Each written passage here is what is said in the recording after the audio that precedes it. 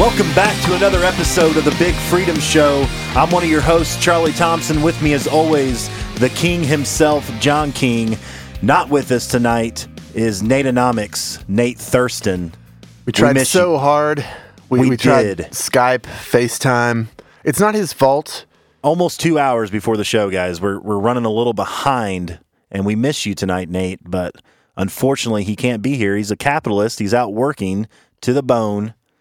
With his finger's still not better, but he's out there grinding. He'll be back next week, though. He'll be full of turkey, cheerful. He will. You know what? I almost forgot Thanksgiving is in 2 days, isn't it? Yeah. Are you doing anything cool? We've got some plans tomorrow night, and then, I think we've got like 3 meals on Thursday. Even though we had one last Friday, it's going to be delicious. Yeah, we're doing like a little bit of a Friendsgiving thing around here, and that's should be a lot of fun. Little different vibe than the family thing. Yeah, that's good, though. Friendsgiving's fun. That's kind of a new concept, right?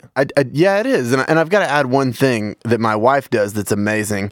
She thinks that turkeys are often cold, and so she crafts a bacon blanket and weaves it over the turkey, which makes turkey a whole different thing. So I'd strongly suggest you try it. I'll be here this weekend for leftovers then, John. Oh, yeah. The gravy is next level. That brings us to this week's Whiskey of the Week. What do we have, John, that I purchased and you brought? Yeah, he financed it, sent me to the store because he was in the office today. We've got Wild Turkey Rare Breed, which clocks in at 112 proof, so not going to be a lot of sipping on this Whiskey of the Week. The show would probably suffer. Really cool flavor. It is. It's kind of, obviously with 112, it's a little spicy. But the vanilla, she's coming in hot. The vanilla is good, and it's nice and smooth. I really dig it. Yeah, it's probably my top 2 that we've done so far. I like it a little less than some others, so I'm probably going to give it a 7. But it's still a great whiskey. I'm going to give it an 8. I would give it higher, but at its price point, this bottle was they had it mistagged, so we got it about $5 off. But usually a $45 bottle, meh. Not for $45. I'd put it at like 35. So, but it's worth a try. So if you have the chance, go out and get yourself some Wild Turkey Rare Breed Single Barrel. Guys, we want to first start off this episode by thanking you. We have hit a milestone of over 100 downloads, 115 to be exact today. So we want to thank you for listening. The show survives on you listening. We love coming here and doing this for you every week. So it continues to make us want to come back. So we appreciate all the love. Charlie and I are having a little bit of a flashback. Episode 1, which will probably never see the light of day. Probably not. Nate couldn't be here for that either. And we flailed through it. It had good moments followed by just awfulness. But it was fun. It was fun. We got our feet wet, and here we are now. We're up to episode 8, and we're going to keep firing at you guys. And shout out to whoever's listening in Germany. We think that's pretty cool. We've got some cool locations. California. I saw Nevada this morning. Virginia. Yeah. So keep listening. Subscribe, please. All right, we're going to dive right into the main topic right now. There is a huge merger trying to take place. AT&T is trying to take over or merge with Time Warner. In this case, AT&T is trying to buy out Time Warner. Right. And Trump's Department of Justice has filed a lawsuit to stop this. And you would think Trump's a big business guy. What's going on? Whenever we started talking about this, I was kind of like, maybe we should break this down to why on earth would our government be suing any company? Because that doesn't really make any sense to me. So I sort of went back to the history of antitrust, which it all kind of goes back to 1890 in the Sherman Antitrust Act. They lovingly call it Sherman's hammer in the business world, which basically means if you start to be too successful, the hammer of government comes in to break things up. You know, that's crazy because, first of all, we want to tell you that we all do our own research here, so we don't share it beforehand. We don't share it, and we think that's important. But what's funny, you bring that up because I went in history too when it comes to companies exploding and getting what the government calls too big. And I took it all the way back to Cornelius Vanderbilt. There's a great book out there called The First Tycoon, which is the biography of Cornelius Vanderbilt, massively successful businessman. He started out, one of his companies was he was running a ferry in New York City, between New York and Jersey and was running a ferry between the islands there. And what he did is he operated his company at a loss so that he could push out all of his competitors. And when all of his competitors left and he was the only ferry, he would jack up the price. And then once he jacked up the price, more ferries would come in, create more competition, the price would lower.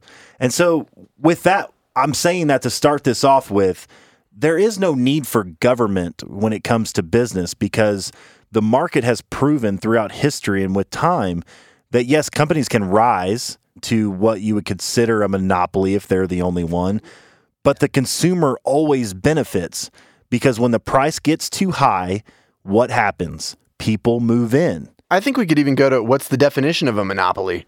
We love the game. Right. Everybody loves the game. But, Webster says it's the exclusive possession or control of the supply or trade in a commodity or service. And I would argue the only way that's possible is through government coercion. That's where I was going to go, is that technically a real monopoly almost can't exist without the government somehow stepping in and giving an unfair advantage to one party or another. Exactly. You could look back, so the 1890s is when it started, but really there was some huge antitrust lawsuits in the 1920s where there was some violence and some other things happening with these large companies. What's crazy is because of the 1890 Antitrust Act that was passed, government started out with this regulation, which caused some of this, and then they tried to use regulation to correct it. And that's what every time government tries to, they create these problems, and then they're the ones that have to come in later and say, oh, we have to fix this. Let us be the, big, bad, awesome government that we are. One of the most notable ones was AT&T, which was subsidized and given a monopoly on the telecommunications industry. And then eventually they came in and broke them up into what they called the baby bells. So around here we had Bell South. Right. And one of the things that was really interesting was there were some surveys done and things like that after they broke up the bells. And because of all of the inefficiency that was created, because they made, all of a sudden you have to have 8 of everything where there was 1. Customer service and quality of service just went down the tubes. And that was created because of the government subsidizing that company. That couldn't have happened had the government not come in and put their finger on the scale. And you probably would have seen a lot more competition, back in the day that would have, I'm kind of pissed because we could be further advanced. Absolutely. This even kind of ties into our other story of the day, which is net neutrality, but we'll jump to that in a minute. I would want to say, what's good about monopolies? There can be some good things about monopolies because if somebody is an expert in their field, right, and they're the only ones that know how to do it the most efficient and best way possible, then they beat out their competitors in a free market. We talked about this on the last show, right? A free market is voluntary transactions. When I go to the coffee shop, like I said, and I purchase a coffee and I say thank you, they say thank you back. We both become richer because they have to prove to me that coffee is worth more than the dollars that I'm giving them. And so in a free market with competition, monopolies can only exist if they're providing the best value possible. And they do that by creating efficiency. Right. Through what we would call vertical integration. Look at Rockefeller. That's another amazing story. I mean, this is a guy who came in, obviously oil became massive, and this guy not only, he didn't create a monopoly because he was trying to just steal money from everybody and be the only guy there, but he came in and he said, hey, how many ratchets or whatever they use to close the barrels, how many do we need on a barrel of oil? And at the time, they used 30.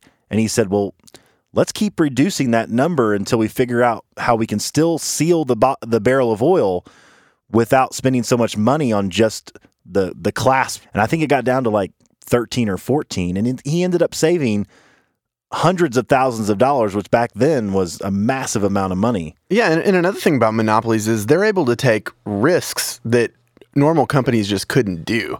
If you have a company that's trying to build a railway that's going to connect everything, that company can come in and take a loss on this one bridge that's required to make the whole system work. They can move mountains, and smaller companies just aren't capable of doing that.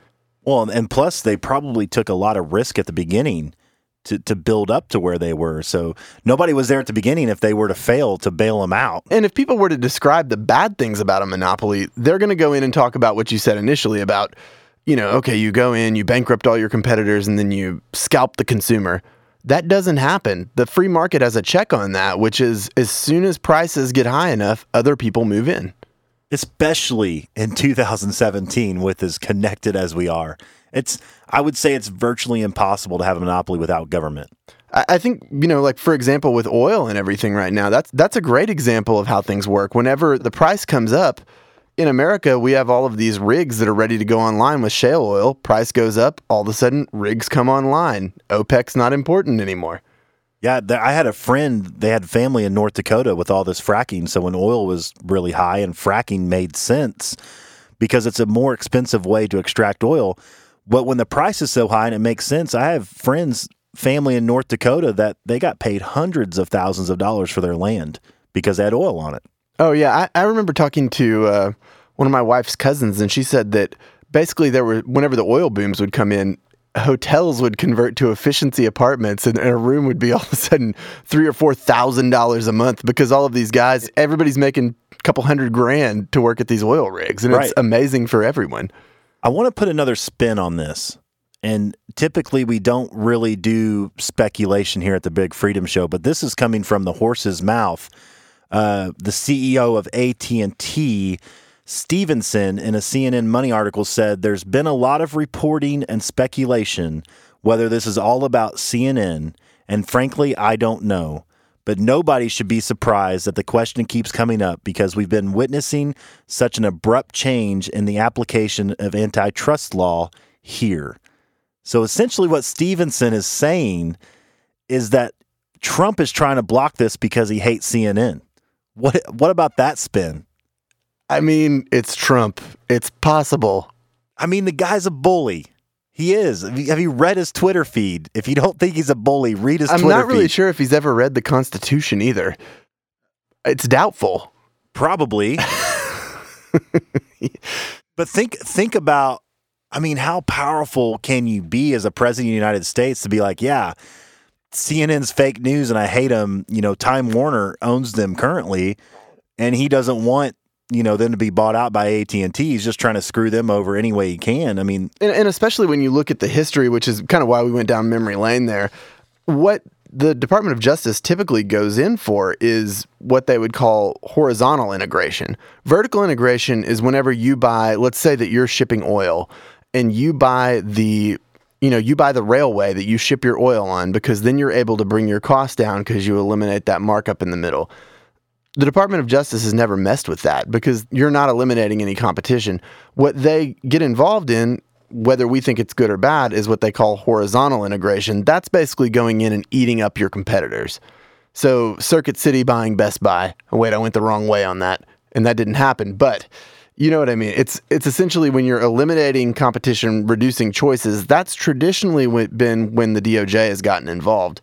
This doesn't really show anything about that. They're buying a content provider. And you could also argue that the future is going to be so different. There's a reason why Facebook and Netflix and Google, YouTube, all these other media companies exist. And I have a lot of friends that have completely turned off cable and they've gone to Netflix. I mean, Netflix is worth $80 billion. How did that happen? Free market. The free market. That's the only way that happened because people got tired of paying high prices for cable and being stuck with essentially, one or two, I think there's maybe 3 major companies that control cable. And so you could argue that there's a slight monopoly, but the only way that monopoly has existed is because there's such heavy regulation on the telecommunications. And so what happens? The beauty of the internet, and like John said, we're going to go into net neutrality here. Yeah, they tie in beautifully. The beauty of the internet brought us Google and Facebook and Netflix and Hulu and all these other companies that are competing with these massive cable companies. And like I said, Netflix is worth $80 billion, and they got there for a reason. And if you look at your Facebook app, I don't know if you noticed, but they started episodes on there. So Facebook is moving towards TV, maybe short films or aren't something they carrying like that. like NFL games now too? Facebook is. I think Amazon streams some. They're Or definitely both YouTube. picking up sporting events. I know YouTube was streaming this World Series, I believe. Which seems so weird for us because traditionally these are technology companies. We're like, why are you trying to stream us the Super Bowl? But this is what happens in a free market. The future is undetermined, and you can't go off these archaic laws that the government has no way to see in the future and see what the free market is actually going to do to bring us the things that we need. The weird political angle that you brought up earlier is the speculation is basically that because Donald Trump hates CNN so much that if Time Warner were owned by AT&T, that they might then block the other cable networks. So for Donald Trump, he sees Fox News as his only viable outlet. I would say Fox News loves Donald Trump a little too much. And then CNN and MSNBC are on the opposite side of that. And so what he's ticked off about is that they could potentially shut the pipe down on the other viewpoints since now the news is so politicized versus being actual journalism. And we don't know that to be true. Of course, this is all No, speculation. this is the speculation, and this is what they're getting mad about because they look at it and say, look, this is vertical integration. Why do you care? And it is a little weird. And I think Stevenson makes a good point. The CEO of AT&T said, if you look at the history of antitrust, nothing even close to this has been.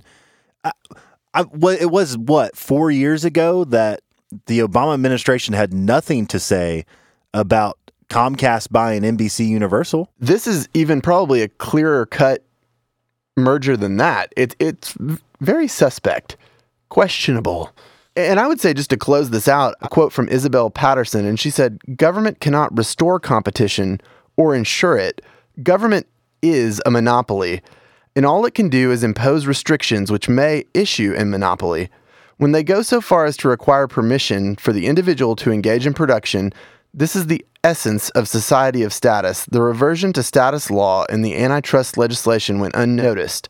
The politicians had secured a law under which it is possible for the citizen to know beforehand what constituted a crime, and which therefore made all productive effort liable to prosecution, if not to a certain conviction." What she's saying there is that companies, they have to provide a value to you. They don't act out of, for the most part, they don't act nefariously No.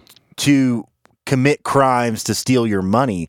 The way that they become rich and successful is by providing the most value to the most amount of consumers. And the only way a real monopoly can exist is if the government's coming in and giving an unfair advantage to a company. If they're putting their finger on the scale and saying, you know what, AT&T, you've got our money, nobody else can compete with you, that's a monopoly. Otherwise, someone's always going to find a better way, and the monopoly is going to be broken up. That's what competition does. And the reason why government can do that is because they have the monopoly on force. They're the only ones that can legally show up to your house with guns And take things from and you. take things from you. We won't even go into civil asset forfeiture. That's a whole nother episode. We need Nate around for that one. Yes. I feel like we're going in a little lean without Nate. But we were talking about Netflix and Google, Amazon, those massive internet companies that came about. And this brings us right into net neutrality. And I want to start this off by saying the only reason why those companies exist is because of the freedom that we had with the internet. It is literally the closest thing to an absolute free market that we have. It's been the absolute biggest economic explosion that's happened, at least in my lifetime, by a long shot. And it happened because the government, first of all, didn't understand it, and then as a result couldn't regulate it. And then all these companies came in and was like, hey, we understand it. We know what to do. We can create efficiencies. We can create businesses. And then you see the richest man on earth now, or the highest net worth, is Jeff Bezos, who created Amazon 16 years ago. Yeah, who would have thought? Books are cool, but we had no idea what he had in his mind. And that's just amazing to me that this level of opportunity exists in this day and age because of what you could call the freest market that we have. And I know that, I guess a lot of liberty-minded people that I know, they're all for net neutrality because they think that internet service providers just want to charge consumers more money. That's one of the things that I noted. And when you start digging into this, whatever spin doctor came up with the name net neutrality needs to win an award for the most misleading moniker. Genius. Yeah, because it's basically an inversion of truth. It's like the Freedom Act or Patriot Act. Right. That takes away your rights, but they're going to name it. We're free to look in on you. Right. So I kind of wanted to break out what net neutrality actually is, because if you go to a website that's, really this whole movement for net neutrality, and it was a big populist movement a few years ago. It was brought on by these big, massive companies. They were brought on by Netflix, Facebook, Google, pretty much all of the huge tech content and social network providers. And really, you kind of go, well, why is this such a big deal for them? They spun it as, we want the internet to remain neutral, but that's not really what they wanted at all. No, I read an article in Wired that talked about 5 years ago, whenever this all kind of really got started. I mean, the FCC has been looking to do this for the last 10 to 15 years. And 5 years ago, right before, Obama kind of passed these, or Obama's administration with the FCC passed these net neutrality regulations. 5 years ago, Google was the biggest lobby for it. They were all about shutting down these evil internet service providers. Do you remember Save the Internet? That was a thing. Like the internet was struggling. They had all these things, and it was like, if we don't get involved, the internet's going to be just a wasteland. And the reality was the government was never involved. And the reason why these companies want to do this is because it obviously, if you think about how corporations gain power and they continue this crony capitalism that we've talked about before, the only way that's possible is through government regulation. So what Google and Facebook and Apple and these companies, as much as we love them, they're just like anyone else. They look out for their own separate interests. And what do? The easiest way is to use government coercion to pass regulations that hurts your competition. That's how they stay big and powerful and create these monopolies, is by doing that. If you want to talk about a disparity of wealth, there you go. That's how it happens.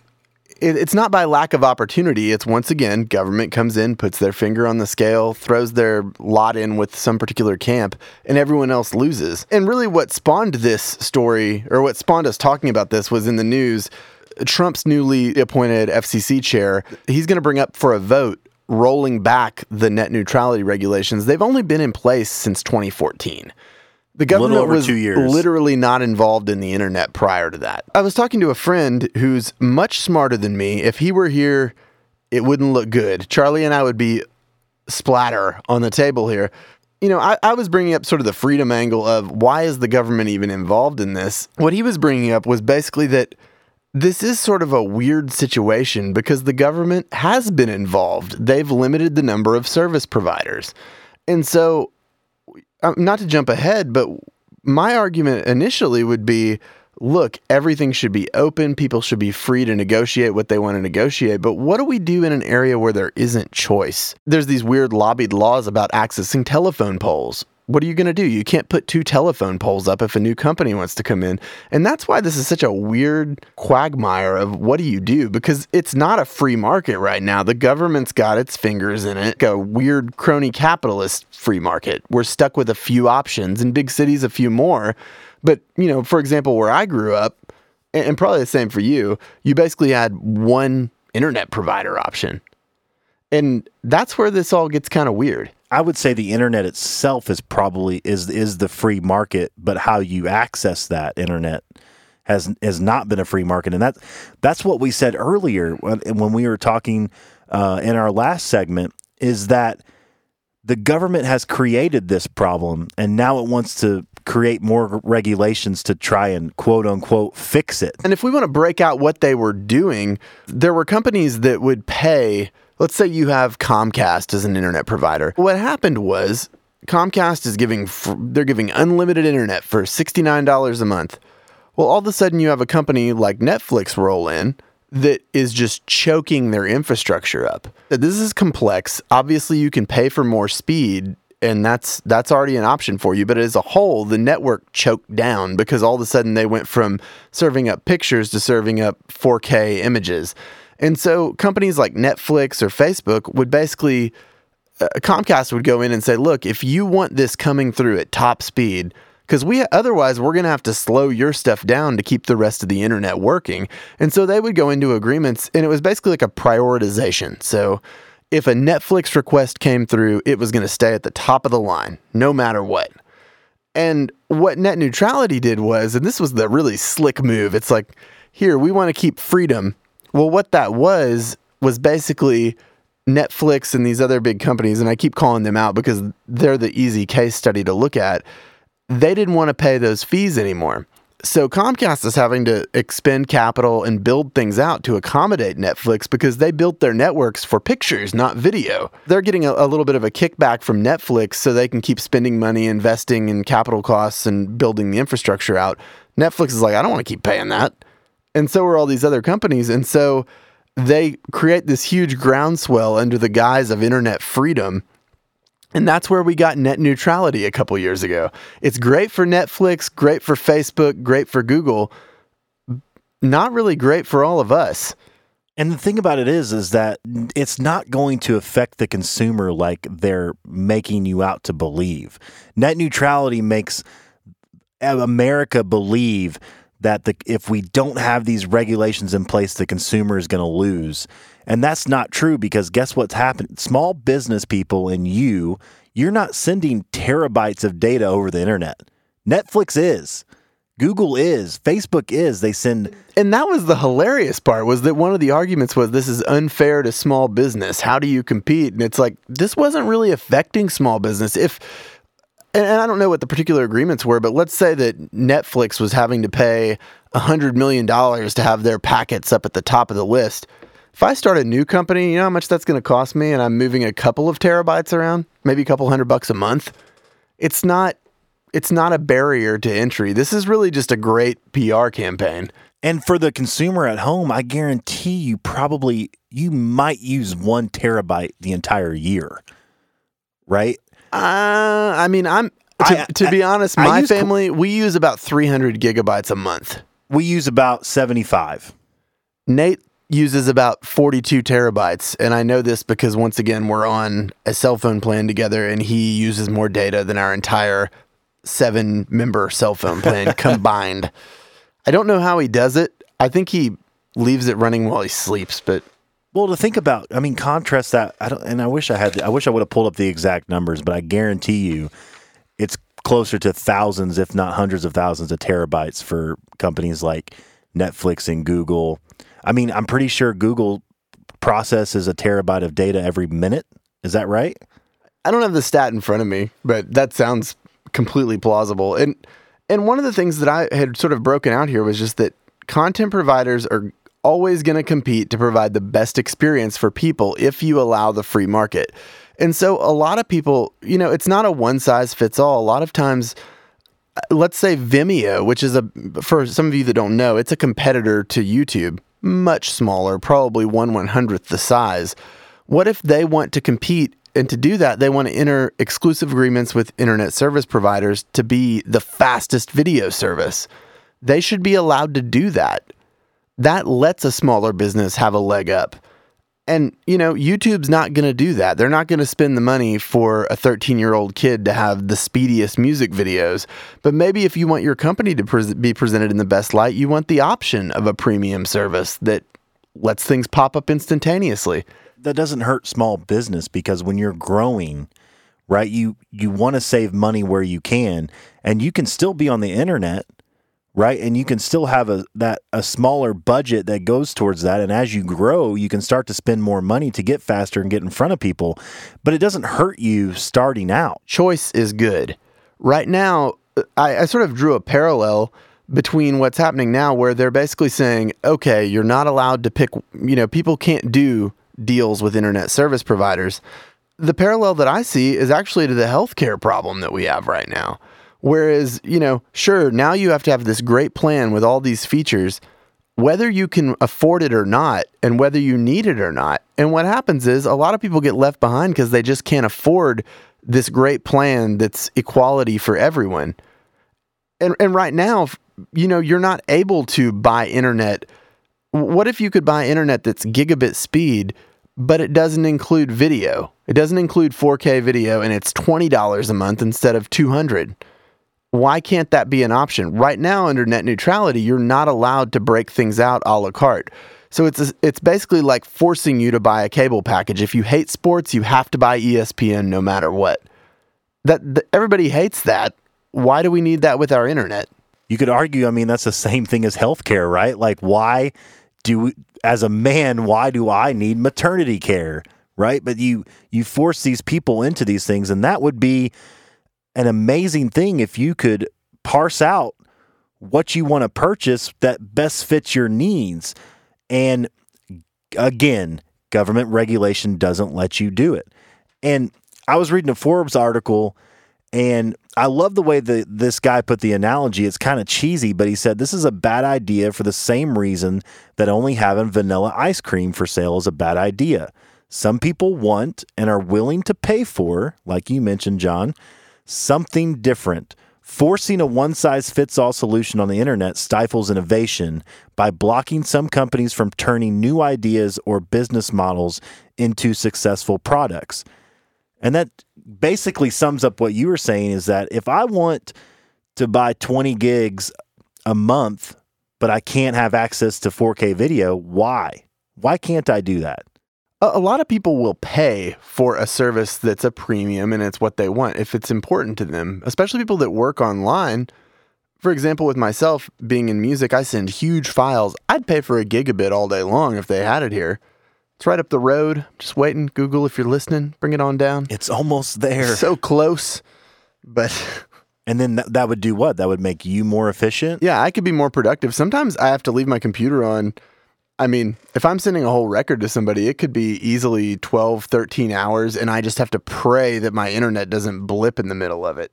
And when you're doing video work, you have to wait for it to render. And yeah, we won't even go into the video work thing. That can be days of transferring even on my connection. But once again, I think what this just boils down to is that regulation is not helping things. And really, the best situation would be if we could pull the government out of the internet business entirely.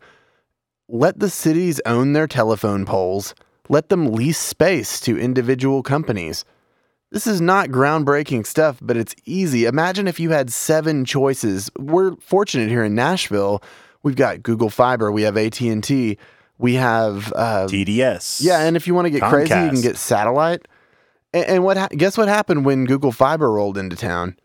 Everybody's prices went in half. They're not even out everywhere yet, but it was a huge benefit to the consumer. Nothing changed. It's just all of a sudden Comcast had to compete, and that's a win for everybody. Back to what you said about choices, again, from this Forbes article, he mentions that everybody benefits from a large variety of cars, right? But just because some people can't afford some models doesn't mean that we should stop, or we shouldn't allow that to be for sale, right? If you can't afford, 100 gigs a month, doesn't mean that somebody else shouldn't be able to purchase it. Absolutely. And another thing that's kind of cool is have you been down to Florida very much lately? I have. They're express lanes. So cool. That's basically paid for by the people that want to use those express lanes. Traffic's gridlocked. You know what? All of a sudden, you've got a little device in your car. You can pull over. $10, you skip an hour of traffic. You got a sun pass or whatever and they call them. You know what?